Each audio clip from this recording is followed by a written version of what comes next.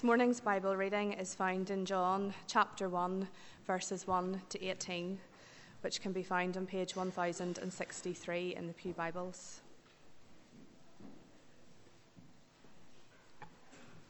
The Word became flesh. In the beginning was the Word, and the Word was with God, and the Word was God. He was with God in the beginning. Through him all things were made. Without him nothing was made that has been made. In him was life, and that life was the light of men. The light shines in the darkness, but the darkness has not understood it. There was a man who was sent from God. His name was John. He came as a witness to testify concerning that light, so that through him all men might believe. He himself was not the light. He came only as a witness to the light. The true light that gives light to every man was coming into the world. He was in the world, and though the world was made through him, the world did not recognize him. He came to that which was his own, but his own did not receive him. Yet to all who received him, to those who believed in his name, he gave the right to become children of God. Children born not of natural descent, nor of human decision or a husband's will, but born of God. The Word became flesh and made his dwelling among us. We have seen his glory, the glory of the one and only, who came from the Father, full of grace and truth. John testifies concerning him. He cries out, saying, "This was he of whom I said, 'He who comes after me has surpassed me, because he was before me.' From the fullness of his grace we have all received one blessing after another. For the law was given through Moses, grace and truth came through Jesus Christ. No one has ever seen God, but God, the one and only, who is at the Father's side, has made him known." Amen.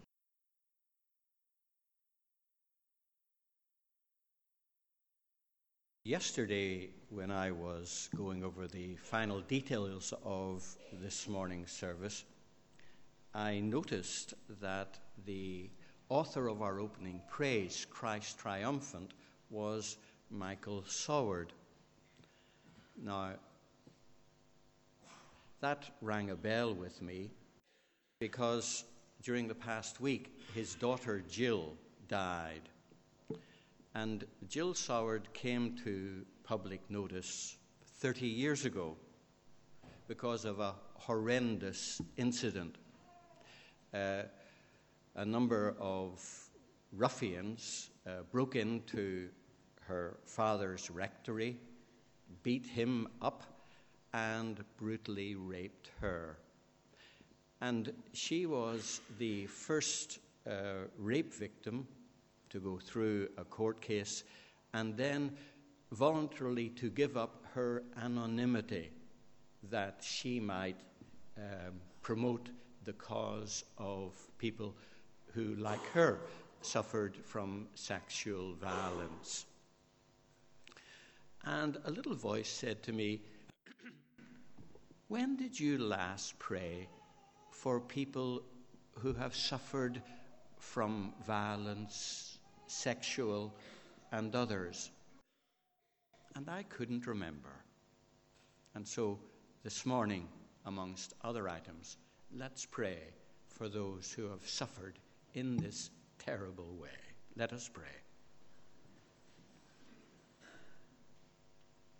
Lord, we thank you for the life and witness of Jill Soward, who suffered so horrendously as a victim of rape and gave up her anonymity that ye might support rape victims and promote their rights.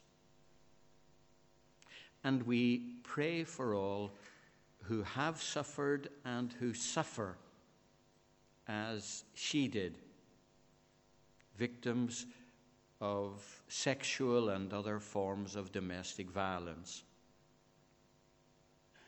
We thank you for those who, by your grace, have been able to return to a semi-normal life with rewarding relationships and family life. We pray for those who have been so scarred and traumatized that such a life is still far from them. And Lord, we pray you to heal the deep wounds which they carry. Protect those suffering in secret, at home, in violent relationships, and grant that many in our society may see that a casual attitude to sex can only bring hurt, hardship, and unhappiness, and much worse.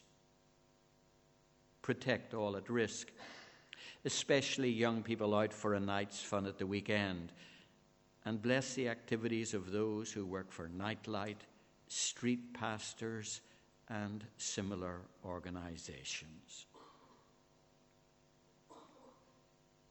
We thank you, Lord, for those who walk with Jesus has led them to join our fellowship, for Ben and Kylie, Matthew and Gordon and Rosemary. May they be enriched within our fellowship, and may we be blessed by their fellowship. We pray for Simona as she leaves to serve in Nepal for a year.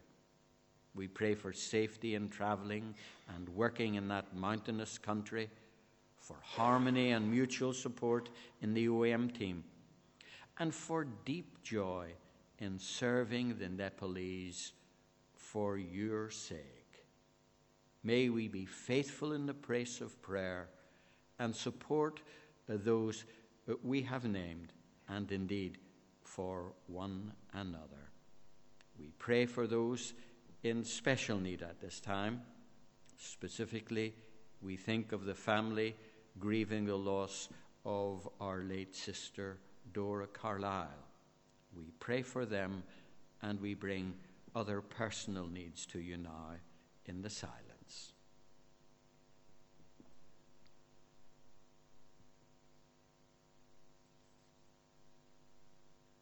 Hear in highest heaven and answer for your name's sake. Amen.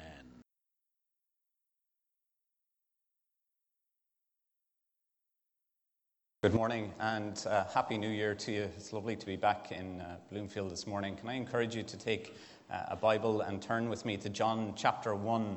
This morning we begin a new series in John's Gospel, which will take us right to Easter and beyond as we look in John's Gospel. This morning we're in chapter 1, and then next week we are taking the journey in John's Gospel from chapter 13 all the way through till the end, which will take us through the Passion narrative of John's Gospel. And tonight we begin a new series in our evening service in the book of Revelation, looking at the 7 letters to the churches in the book of Revelation. So please come back tonight for our evening service as well. By way of introduction, John's Gospel is a lovely little gospel if you're into structure. Chapter 1 is often called a prologue. Chapter 2 then up to chapter 12 verse 50 is containing Jesus' public ministry, and then chapter 13 onwards, which we'll be focusing on, is his private ministry, both to his disciples and as he heads to the cross. So let me pray for us as we come to the Gospel of John this morning and over these coming months. Father, we thank you again for the beginnings of a new year, and we pray as we come to your word that you will help us by your Spirit to understand it, that you'll help us to apply it to our lives, and that you'll help us to love the Lord Jesus, who John declares to be the Word. Lord, be with us today, we ask, in Jesus' name. Amen. Amen. The following books have something in common. Maybe you know what they are. Lean in 15 Minutes by Joe Wicks, the body coach. Or J.K. Rowling's Harry Potter and the Cursed Child. Or, many have seen these on the train and bus, The Girl on the Train by Paula Hawkins, and then David McWilliams, isn't it? The Midnight Gang. Many of you might have received these over Christmas or given them over Christmas, unknowingly that these are the top 5 booksellers according to Amazon in 2016. These are the top 5 books that were sold according to Amazon. But no matter what books you read or study, you know that the author writes with an intended purpose, don't you? Either to entertain you or to inform you or to stir controversy or just for the pure enjoyment books are written. And it's no different when it comes to the books of the Bible. They have an intended purpose. And the fourth gospel in the New Testament, John's gospel, which you have open in front of you this morning, is very upfront in telling us what the intended purpose of it is. And for a moment, I want you to turn and find out for yourself. You'll find it on page 1090 of the Bible. So turn with me to John chapter 20. Let me hear flicking of pages, please. John chapter 20, verse 30 and 31. You're going to sit for 20 minutes. Let's find out what he's writing about, why he's writing, what his intention is. Because in John chapter 20, verse 30 and 31, John is up front and he tells you this. He says, Jesus did many other miraculous signs in the presence of his disciples, which are not recorded in this book. What you can take from that is that everything that Jesus said, everything that he did is not in John's gospel. There are lots more. Actually, John later on says, if I were to write down everything that he did, the world wouldn't contain the books of account of Jesus' life. But then he goes on in verse 31, do you see it? And he says, these things are written, that you, that is the likes of you and me, may believe that Jesus is the Christ, the Son of God, and that by believing you may have life in his name. What a lovely upfront way to begin a gospel at the end, where he tells you these things are written so that you would believe that Jesus is the Christ, the rescuer, the Son of God, and that you would find life in his name. This is the intended purpose of God's word here in John's gospel. There's no hidden agenda, no small print ready to catch you out. John tells us emphatically what the book is seeking to do. It is seeking to convince you to trust Jesus as the Christ, the Son of God. And that word believing is a continual presence, so that you'll continue and continue and continue and continue to believe so that you may have life in his name. And so we find that here is John telling us the intended purpose of his gospel. But then as he starts his journey in chapter 1 of discovering and exploring and investigating who Jesus is, he takes on a different approach to the other synoptic gospels. He doesn't begin with genealogies. He doesn't begin with the birth narrative. Instead, he begins in an entirely different way. And so we find in the beginning, if you go back to chapter 1 of John's gospel, verses 1 and 2, he introduces us to Jesus as the Word, the Logos. In the beginning was the Word, and the Word was with God, and the Word was God.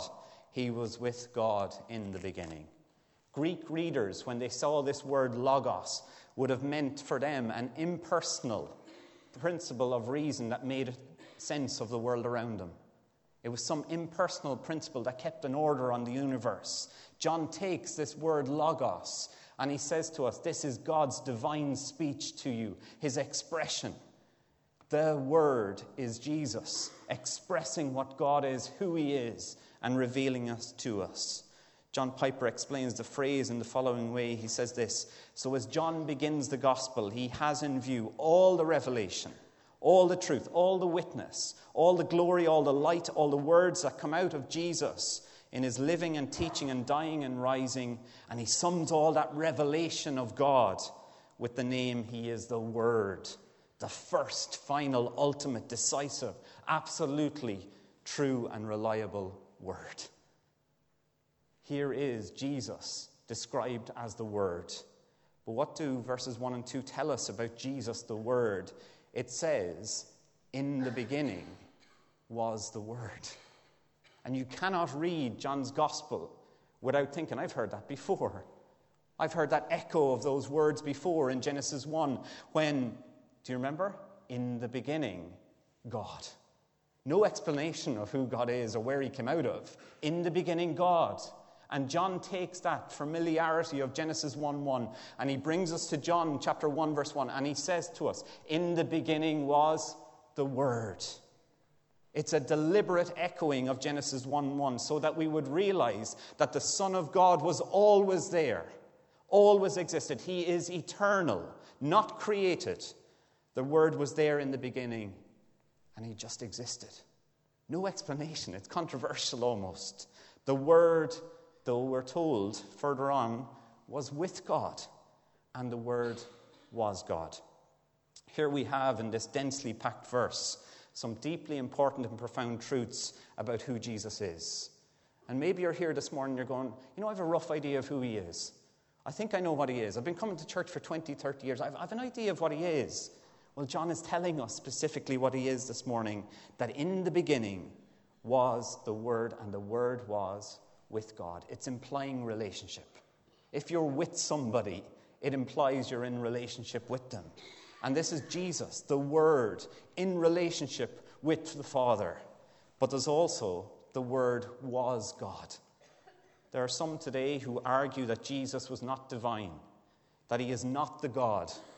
The JWs, if they knock on your door, will tell you from this verse that the Greek doesn't have a definite article in it. So how can he be the God when there's no definite article?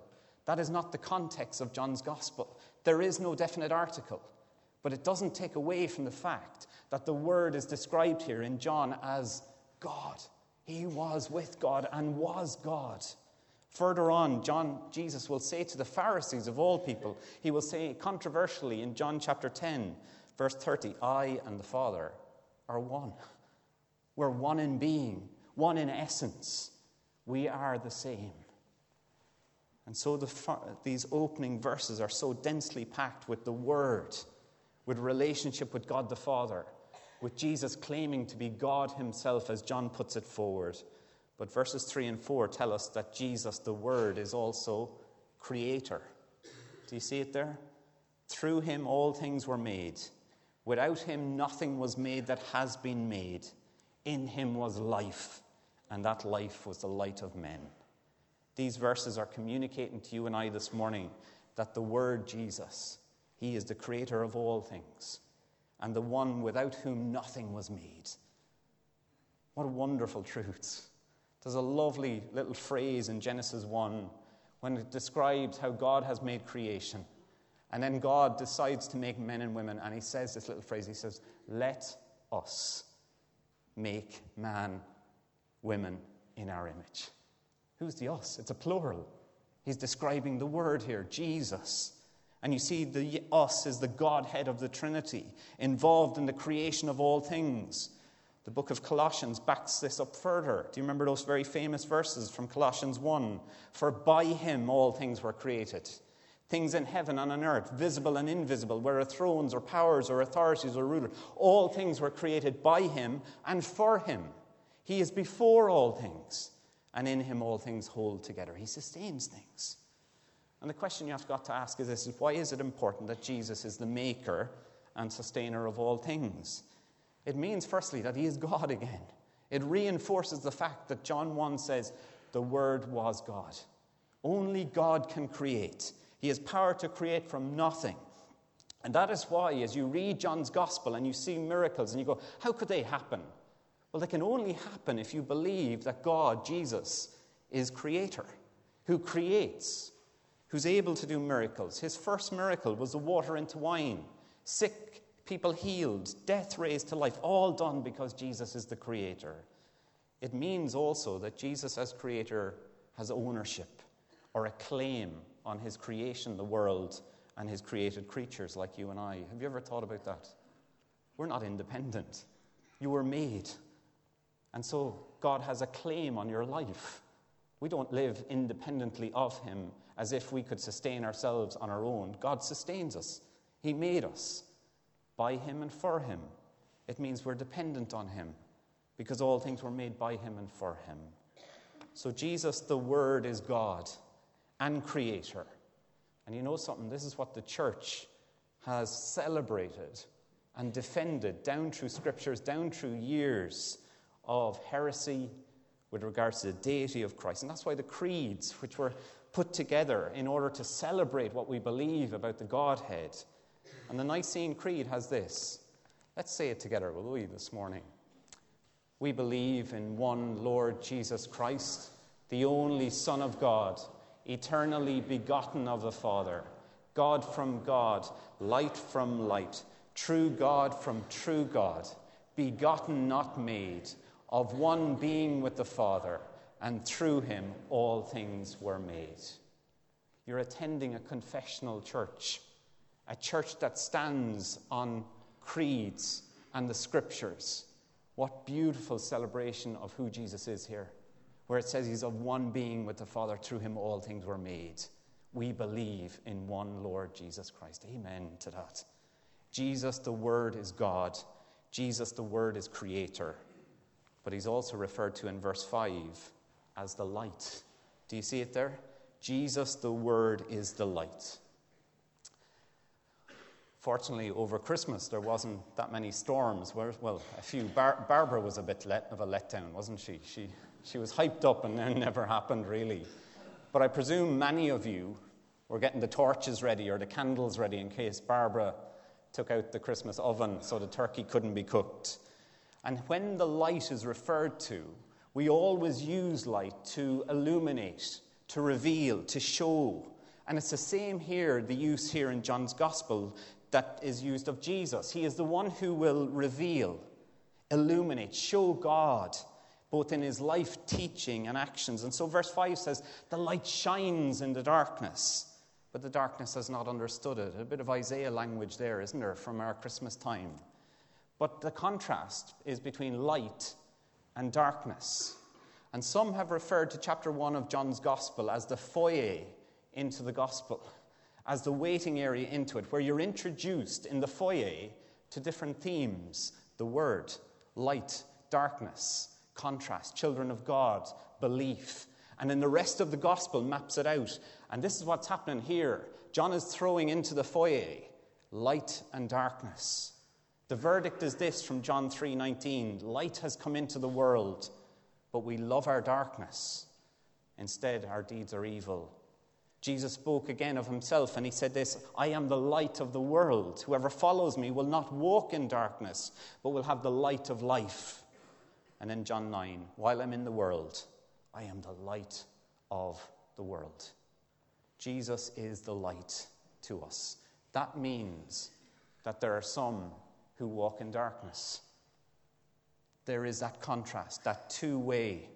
Those who follow Christ are in the light, those who do not are in the darkness. And in what God does then, as he introduces this light, is in verses 6 to 9. He tells us about a witness that came to the light, preempting his coming. And before Jesus comes into the world, a witness was sent ahead of him in verses 6 to 9. He's named as John. Do you see it? Who was preparing the way to testify and witness. John the Baptist, he's a bit like one of those pace setters in a road race or in a bike race before the main contenders come in. He sets the pace, he gets people ready, preparing the way for the main act. And that's exactly what John's role was. Verse 7 says he came as a witness to testify concerning the light, so that all men might believe. He was not the light itself, he came only as a witness to it. And this was John's purpose, to witness, to testify about Jesus. And that is exactly what he does. Many thought John was the Messiah to come. Many thought this was the light. John is telling us to repent, to know God. And many came to him and said, are you the Messiah? To which John replies in chapter 1, verse 23. Do you see it? I'm the voice of the one calling in the desert. Make straight way for the Lord. John's obscure lifestyle and humble beginnings was all about getting people ready to meet Jesus, the light, the Word. Later, John would say of himself, Jesus must become greater, and I must become less. And if you take time to study John the Baptist, there's something for us in his life and his attitude. His witnessing for Jesus was pointing people to others, to Jesus. Folks, we can do that at work. We can do it in school tomorrow. We can do it in our general life. You know what? Do you know who the Word is? He's God. Yeah, it's controversial, but he's also our Creator. He's come to know you, to make himself known. He is the light for us to know. Where our attitude is, maybe he must become greater, I must become less. Jesus, the Word, is God. Jesus, the Word, is Creator. Jesus, the true light, was coming into the world. But how was the Word, the Creator, the light, going to be welcomed and received? What was it going to be like? We see in verses 10 to 14 three kind of responses to the Word and the Creator. First one is this. He, it says, was in the world, and though the world was made through him, the world didn't recognize him. The world in John's Gospel is always seen in negative light. It's that anti-belief. It's that anti-God kind of mindset and attitude in the world, in people. And so it's never seen in good light in John's Gospel. And there's something profoundly sad, isn't there, and wrong with this verse in verse 10. That what is created doesn't recognize its maker. Imagine for a moment that you have a piece of Play-Doh in your hand. You create this little individual. You give it an environment to live in, breathe life into it. And then one day it turns around and says, I don't know who you are. I don't know who you are. I don't want anything to do with you. You know what I do? Straight down, squash the little Play-Doh. Wouldn't you? The arrogance of it after I'm making him. But you know something? I don't think God acts like that with us. Instead, what he does is he creates. He comes into the world that he made, and the world doesn't recognize its maker. There is something profoundly wrong with that understanding. And we see that played out in the gospel.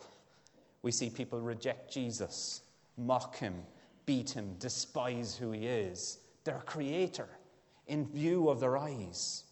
But secondly, it wasn't just the world which didn't receive Jesus. Verse 11, Jesus came to that which was his own, but his own did not receive him. His own people didn't receive him. There is nothing compared to being amongst your own people, is there? It brings a sense of identity, belonging, security, acceptance.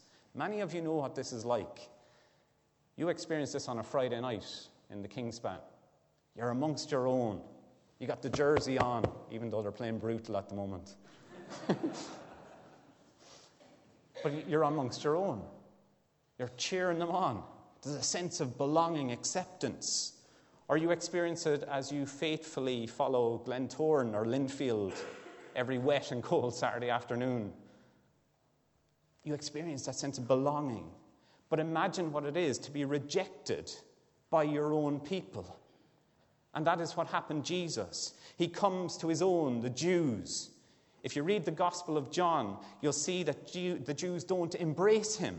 They don't acknowledge him. In fact, they hate him. They try to kill him. They disown him as Jesus, as he comes to his own people, as the Word, the Creator, the true life. But he keeps on going back. And he keeps patiently telling them of who God is and who he is, yet they continue to reject his own. There is nothing as bad as being rejected by your own. The world doesn't recognize him. His own didn't recognize him. Yet, verse 12 and 13, what a lovely verse. But to all who received him, to those who believe in his name, he gave the right to become children of God. Children not born of natural descent or human decision or a husband's will, but born of God. What wonderful verses these are, as they tell you that you and I can be children of God in how we respond and receive Jesus. To be a child of God is not about your background or your heritage. Growing up in a Presbyterian church doesn't necessarily mean that you are a child of God, no matter how long your heritage has been here. If you've come into this church for the very first few years and you think, I'm not Presbyterian, it doesn't matter. You know what matters is your response to the Lord Jesus, to the Word, which determines whether you're a child of God or not. To be a child of God is to be born of God, new life in him for those who receive and believe in Jesus and the Son, to become the children of God. What you believe about him goes a long way in determining whether or not you're a child of God, how you receive him.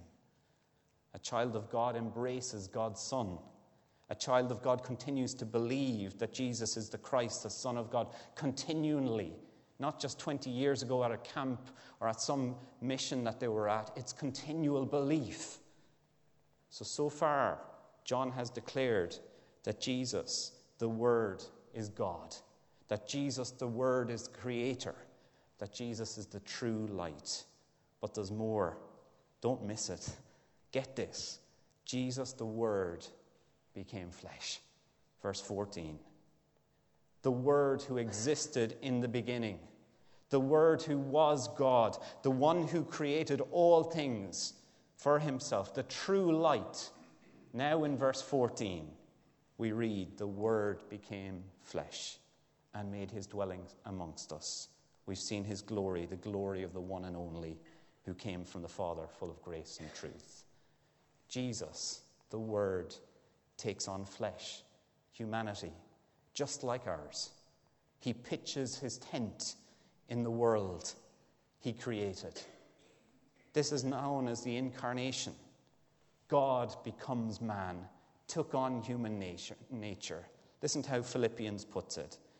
Who, being in very nature God, did not consider equality with God something to be grasped, but made himself nothing, taking the very nature of a servant, being made in human likeness. Born as a baby into a human family, he ate food, he went to the toilet. We don't think in these kind of earthly terms of God becoming flesh. He knew human emotion, of sadness and love, loss and joy. He was exactly like you are. But why? Why did he become flesh? To show his glory and to reveal his Father. In the Old Testament, the tabernacle was filled with the glory of God as the presence of God came into it. Here, it was called Shekinah glory. And here in John's Gospel, the same idea is communicated as God the Son takes his dwelling in man, became man, and dwelt amongst us. We see something of his glory as he pitches his tent in this world. And if you read the teaching and life of Jesus in John's Gospel, you'll see that there are 7 miraculous signs done by Jesus to show his glory. The first one, the water into wine, has this effect. The first of his miraculous signs Jesus performed at Cana in Galilee.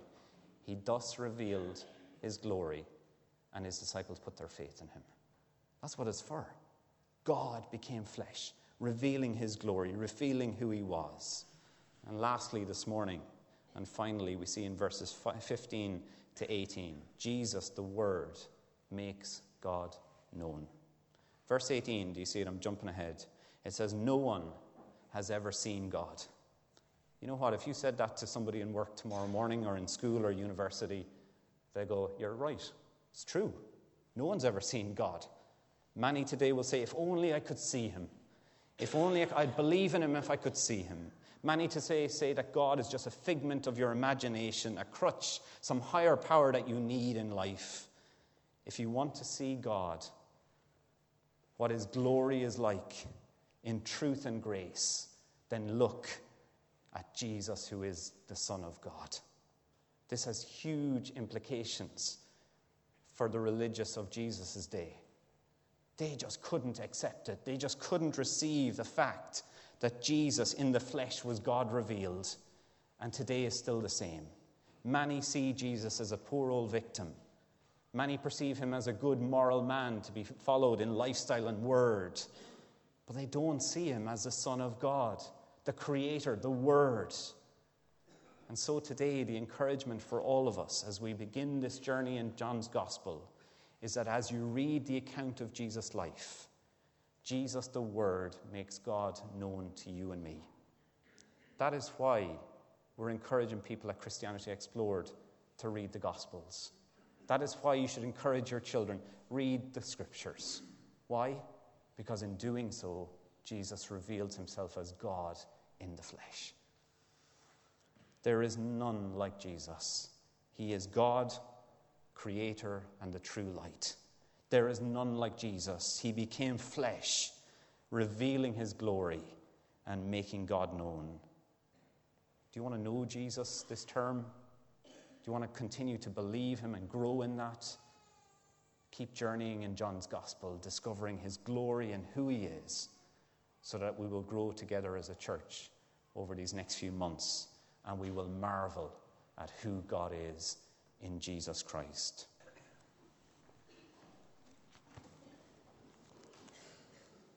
Father, we thank you this morning for your word to us.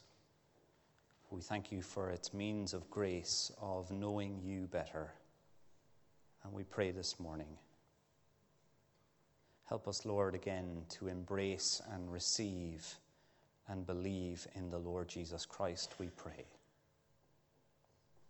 Lord, we pray that you'll help us to see him in his glory as God revealed, Creator, true light, the one who became flesh, in order that we may know you and follow you.